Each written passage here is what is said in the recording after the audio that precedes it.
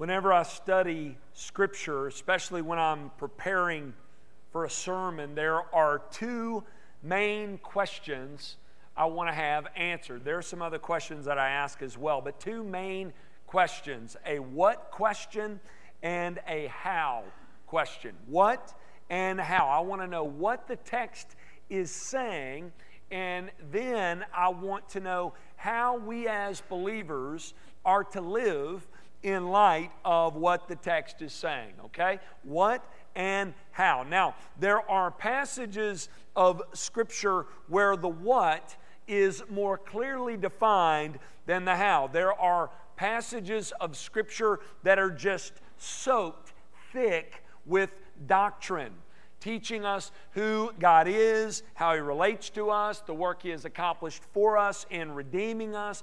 And there are other passages that are light on doctrine and heavy on application, saying this is how you're to live, this is how you're not to live. Oftentimes, what you find in Scripture is that books within this book, they have a certain amount of both the what and the how. This is why it is important to study books of the Bible in their entirety, so that when you reach the practical portion of a book in Scripture, you can read that in light of the theological, so that you will make the proper application based upon who God is, right? We saw this when we studied through the book of Ephesians. Ephesians divides nicely in half. In chapters 1 through 3, it's soaked thick with doctrine. Paul is teaching us who we are in Christ and what Christ has done to redeem us. And then in Ephesians chapter 4, verse 1, you have the great swing verse. Therefore, in light of who Christ is, in light of what He's done in saving you, this is how you're to live. And he goes on to just give a number of commands, Paul does, throughout the rest of that book. Hebrews is written in this way as well. For the first 9.5 chapters of this book, the author of Hebrews has been giving us a Christology lesson. And that word Christology is just a fancy 25-cent word that means the study of Christ.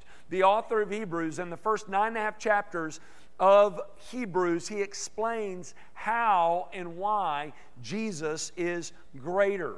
And he makes the case that He is greater than prophets and angels and Moses and Joshua and Levi and Aaron. He is our true and better priest from a superior order of priests who has accomplished a superior work. He has ushered in a superior covenant. He is our supreme king priest who has accomplished our salvation and has opened the way back up for us to be made right, for condemned sinners to become forgiven saints and be restored to God forever. And after all of that, after laying out all of those lofty and glorious truths about Christ's great person and work, the author of Hebrews transitions in the middle of chapter 10 and says, therefore, here's how you are to live. So he takes us, the author of Hebrews takes us from the mountaintop of those great and lofty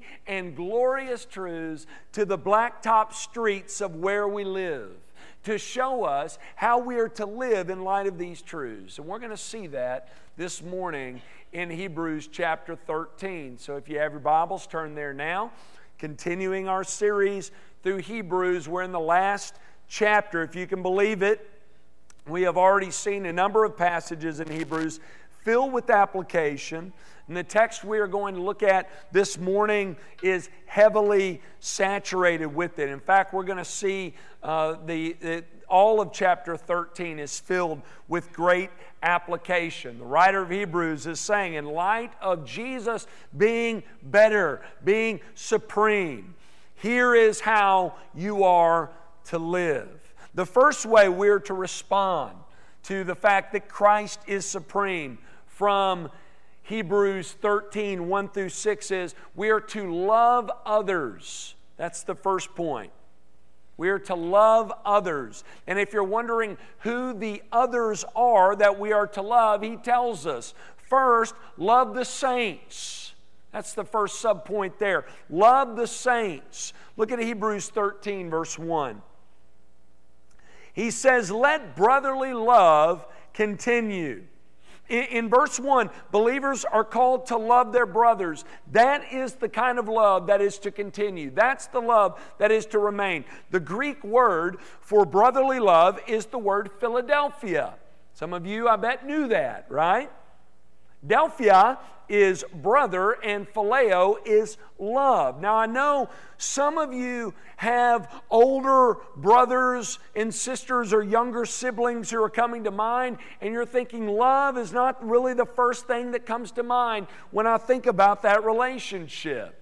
Maybe you grew up fussing and fighting. Maybe you're even estranged from them today. There are two things that I have to say to you if that is the case. One, if there is anything in your power, believers, to fix the relationship, you need to strive to have a good relationship with your family. As Paul says, so far as it depends upon you, live peaceably with all. That includes family, if possible. But second, the idea of a kid, sister, or brother relationship or a relationship with an older sibling is not what the author is getting at here. Remember, context is king, all right?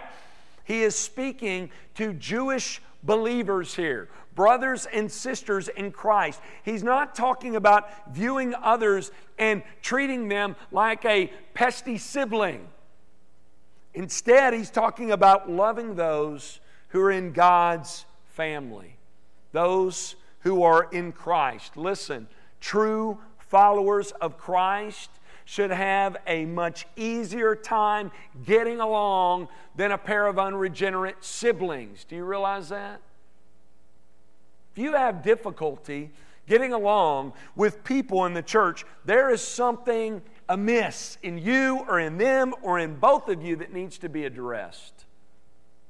Believers, our faith in Christ and our maturing relationship with Him should make our relationships with each other strong and healthy. If this relationship is where it needs to be vertically, our relationships with one another need to be where in a good place horizontally. You with me? That's what the writer of Hebrews is calling for here when he says, let brotherly love continue. Believers, how are you doing in this area of your life? How well are you loving your brothers and sisters in Christ? People should see that Christ is Lord and that He is supreme in the way you love your Christian brothers and sisters. I've said this in the past, it's still true. We have an awesome opportunity to shine the light of the gospel in this community simply by the way in which we treat one another in the church. Do you realize that?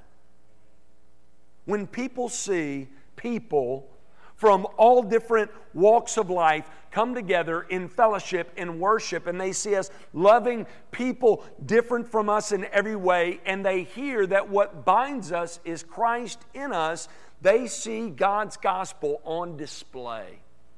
They do. Remember what Jesus said about it? John 13:35. By this, all people will know that you are my disciples if you love one another. That's what the writer of Hebrews is calling for in Hebrews 13:1. He says, because Jesus is supreme, you should show it by letting brotherly love continue, loving others, your brothers and sisters in Christ. Notice who else is included in the others category. Not only does he say you should love the saints, but you should also love strangers as well. You should be loving those you don't know. Now, there are, of course, safety measures to take here, right, believers? He's not saying that. Think about the context again. The author of Hebrews is just saying that the love that we show to believers in this church extend beyond the church walls into the community. It should. Look at Hebrews 13, verse 2. Do not neglect to show hospitality to strangers, for thereby some have entertained angels unawares. Now, this verse, I believe, has been abused a little bit. You'll often hear stories, about somebody who's broken down on the side of the road with the flat in the middle of the night.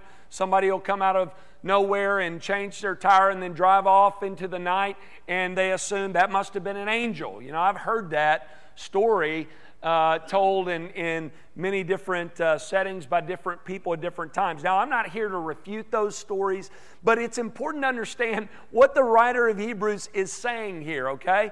Context is king. Remember, he is writing to Jewish Christians who were well-versed in the Old Testament. He is encouraging them to be hospitable to strangers and love those outside of their fellowship of believers, and he is giving them motivation for doing so, explaining to them, you never know who might approach you. He says, some have entertained angels. Who would he be talking about there? Well, Abraham, right?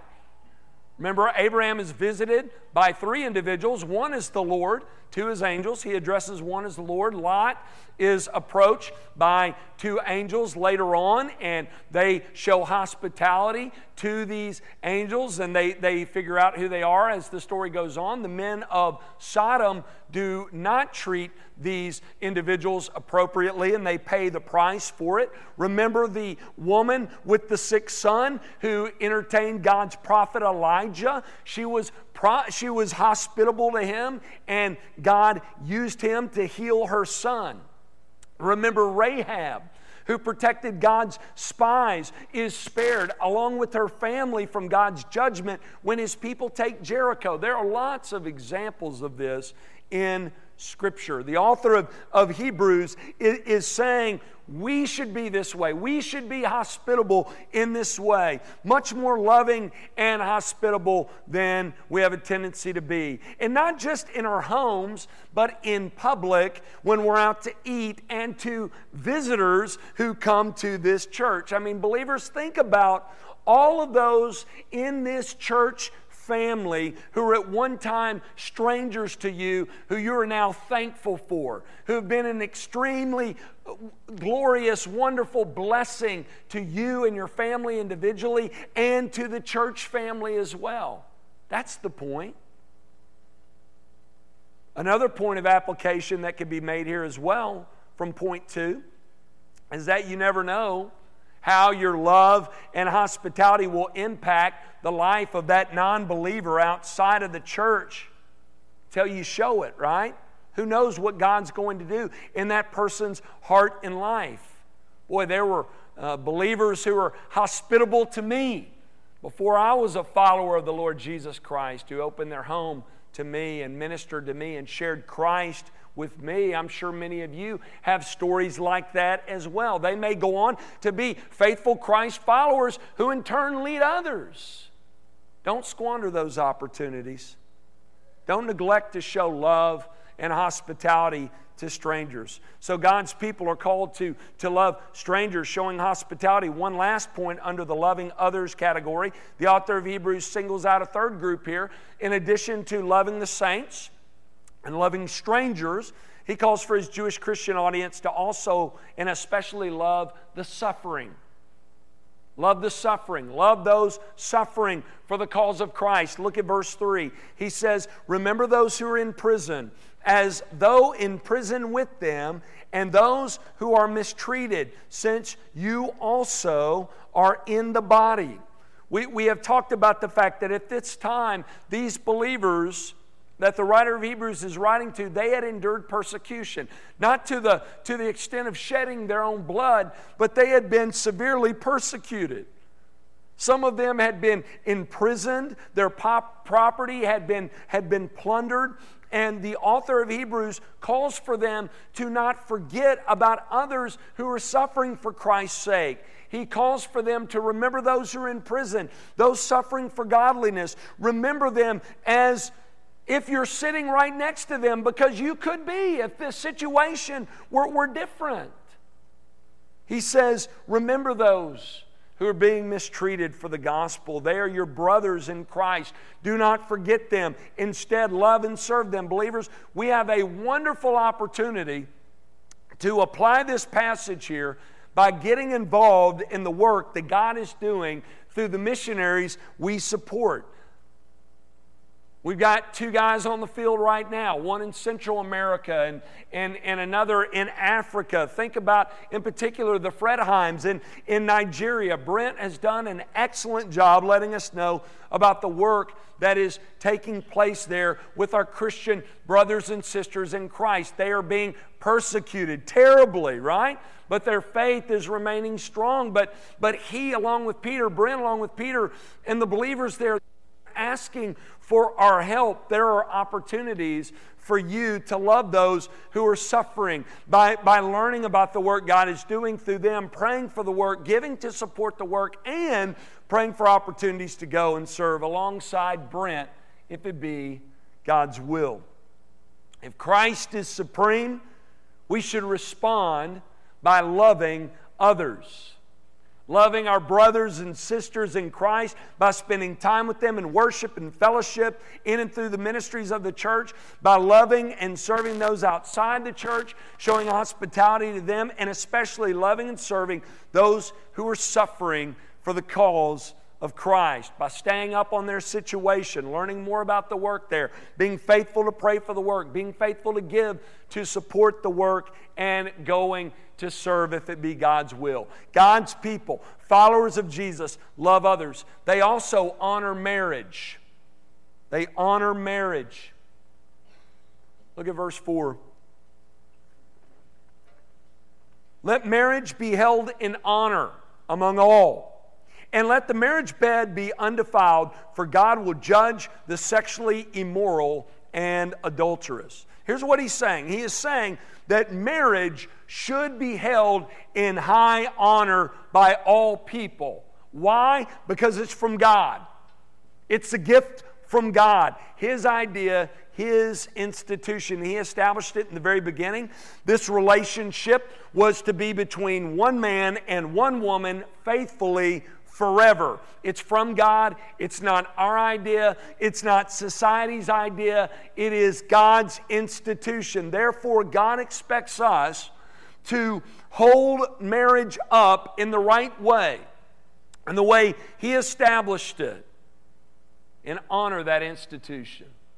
There are people always today scratching their heads in the news about why Christians get all up in arms about the institution of marriage just because of passages like this. God has clearly established in His Word what the marriage relationship is to look like, and He says the way we honor His institution is by upholding this institution in the way He established it initially and having a high view of it. Al Mohler said this in his commentary on Hebrews. Look at this quote on the screen. Christians should give public, visible honor and private, personal honor to marriage as the monogamous union of a man and a woman. Since the fall, the marriage relationship has suffered. I don't have to tell many of you that, right?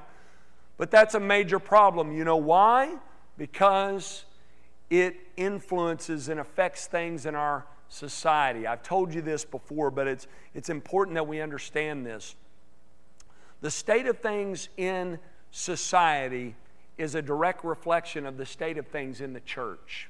True. The state of things in the church is a direct reflection of the state of things in the homes of believers. The state of things in the homes of believers is a reflection of the state of things in the marriage between believers. So you could say it in this way. So goes the marriage, so goes the home, so goes the church, so goes society. That's why God puts such a high priority on marriage. But we see here in Hebrews 13, the marriage relationship was suffering in the first century as well. And we don't have to guess what the issue is. The author tells us. He says, let the marriage bed be undefiled.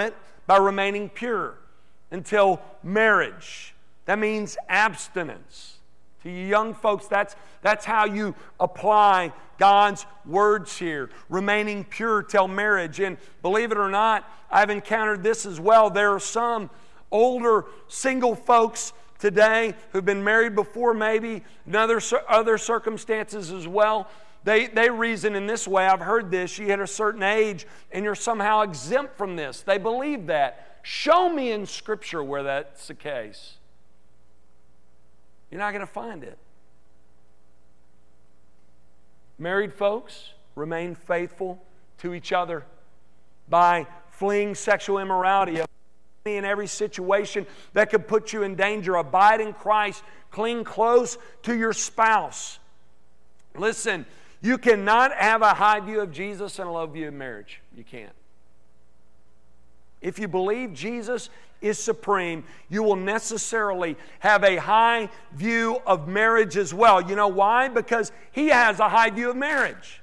So should you if you're living life under His lordship and authority. The third way we see in this passage to respond to the fact that Jesus is supreme is by being content. Be content. If Jesus is supreme, we should respond in this way. Look at verses 5 through 6 of Hebrews 13. Keep your life free from love of money, and be content with what you have. For He has said, I will never leave you nor forsake you. So we can confidently say, the Lord is my helper. I will not fear. What can man do to me? It's pretty clear what the writer is saying here. He is saying followers of Christ should keep their lives free from the love of money. They should not be mastered by it. They should be content with what they have. Now, this flies in the face of the way in which we naturally are. We always want more, don't we? A little more money, nicer vehicle, nicer home, nicer clothes. Our tendency is to not be content. It was the oil tycoon John D. Rockefeller, one of the wealthiest Americans in modern day, who, when asked how much money is enough, you know what he said? Just a little bit more. Just a little bit more. That's right, isn't it? It's how we are. God tells us we are this way in His Word, but He also tells us through Solomon in Ecclesiastes 5:10, he who loves money will not be satisfied with money, nor he who loves wealth with his income. This also is vanity. We truly believe if we have just a little bit more money, then we would have a bit more security and we would have satisfaction long term. Solomon says no. And he had more money than any of us or anybody we know. More power, more wealth, more esteem, more everything. Solomon had it all. Let me give you a more modern day example. I've shared this with you before. Jim Carrey was quoted recently. He's not a believer, but listen to what he said. He said, I wish everyone could have wealth and fame so they would know it's not the answer. That's from Jim Carrey. So for those of y'all saying, well, what does Graham know? He didn't have any money. Well, I'm telling you about guys who do. And showing you from Scripture. Solomon says, the more money we have, the more problems we have. So that more money, more problems came from Solomon. Listen to Ecclesiastes 5:11 through 14. I've got it up on the screen. Look at it. Solomon says, when goods increase, they increase who eat them. I love this. He's saying the more money you have, the more long-lost relatives show up that you didn't know you have, and friends you didn't know you have who want a piece of the pie. It also affects the way you sleep. Solomon says in verse 12, sweet is the sleep of a laborer, whether he eats little or much, but the full stomach of the rich will not let him sleep. The man with little sleeps well, the wealthy not so much. I love this book. Man, I love preaching through it. Verse 13, there is a grievous evil that I have seen under the sun. Riches were kept back by their owner to his hurt. He's talking about those worried about where their money is going. They respond by hoarding away their wealth, thinking that will make them happier, but Solomon assures us it will not. I often picture Ebenezer Scrooge when I read this passage of Scripture. You remember him? He had all the money anybody could ever want, but he wouldn't even buy coal for the fire in his place of business. And Dickens describes him as a wealthy but a miserly and miserable old sinner. That's what the writer of Hebrews is saying as well, along with so many other writers in Scripture. That's what he's getting at when he warns about the love of money. Now get this, it's not wrong to have money. It's wrong to be mastered by it. How many of you have heard it said, money makes a lousy lover? It's true. Or how about this one? Makes a good servant, but a bad master. So true. That's why the writer of Hebrews says, keep your life free from it, from the love of money. Be content with what God has given you. Now again, Easier said than done because we struggle with being content. We want. What we fail to see is all we already have. David Platt, in his book Radical, says this. Look at this quote up on the screen. He says, "We are an affluent people living in an impoverished world. If we make only $10,000 a year, we are wealthier than 84% of people in the world." Do you know that? If we make $50,000 a year, we are wealthier than 99% of people in the world. And that's just the worldly riches we have. Charles Spurgeon reminds us believers of the spiritual riches we have. Look at this quote. I like it even better, much better. Look at Spurgeon's quote. "To be content with what we have should be especially easy to us because we who are in Christ have so much to be thankful for. Because of Him, the world is ours and the world's to come. Earth is our lodge and heaven our home." Listen, while this idea of contentment is foreign to us, think about this. Everything you have will one day, all the worldly riches that you have, it'll one day no longer be yours. It'll be taken away from you. Sometimes it's lost in this life. Look at the passage from Solomon again. Next slide here. Ecclesiastes 5, he says, "And those riches were lost in a bad venture." Sometimes that happens. It'll certainly be lost at death. Look at the next verse of Scripture on the next slide. Ecclesiastes 2:21. Solomon says, "A person who has toiled with wisdom and knowledge and skill must leave everything to be enjoyed by someone else who did not toil for it." It's going to go to somebody else who's going to squander it. Didn't Solomon know that to be true? The kingdom was divided in the next generation after Solomon. This is also vanity and a great evil. We can't take it with us. It was the great theologian George Strait. Yeah, I said that. I was expecting an amen in Texas, right? George Strait said this. He said, "You don't bring nothing with you here and you can't take nothing back. I ain't never seen a hearse with a luggage rack." It's true, George. St. George, right? And at times that money, it goes to someone else, like Solomon says, who didn't work for it and they blow it. You can't put your hope in something like that. Okay, Graham, then what? What's the alternative? Hebrews 13, 5 through 6. "For He has said, I will never leave you nor forsake you. So we can confidently say, the Lord is my helper, I will not fear. What can man do to me?" The author of Hebrews made the exact same conclusion as Solomon in Ecclesiastes. Security and contentment in this life cannot be found in the material things of this world. They can be enjoyed for a time, but cannot be looked to and pursued and trusted in bringing happiness long term. Only living in a right relationship with God through His Son Jesus Christ can bring safety and security and peace and lasting joy that we are so desperately seeking. Why? Because the things of this world are fleeting. They're passing away, will one day be gone forever. God promises never to leave nor forsake His people. While money can be used to provide a sense of security, one might buy a home with security system, put a large fence around their home, put large guard dogs out front. You can buy the best health care money can buy. The odds are still in death's favor. If the Lord tarries, the odds are 1 in 1. We're going to die someday, and that someday might be today. No amount of money can change that, but watch this. Only the Lord can help us in a way that removes fear from us no matter what. Only the Lord can give us victory in death because His Son Jesus conquered death with death so that through Him we might have life.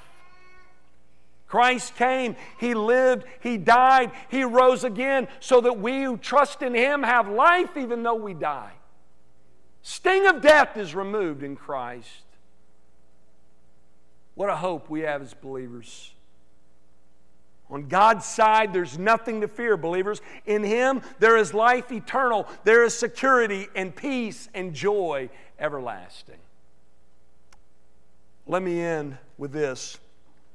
Jesus said in Matthew 6:21, "For where your treasure is, there your heart will be also." Where is your treasure this morning? Where is it? Is it in Christ or is it in stuff?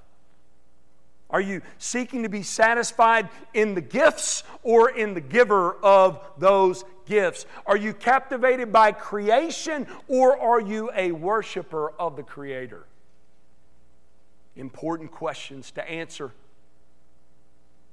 Do you want to experience lasting enjoyment and satisfaction in this life? Then you have to put the heavenly relationship before earthly riches. This is what God requires of us all. For money to be our servant, but for He Himself to be our master. If you have not, I pray that you would forsake your sin today. Forsake all earthly pursuits you have made that you're seeking apart from God, that are first in your life, and make Him first by making His Son Lord, so that you can be forgiven of sin and restored to God and have life in Christ. If you've never made that decision, if you have not forsaken your sin and made Christ Lord, I pray you would today. Give your life up and over to the Lord Jesus Christ and be saved today. Let's pray.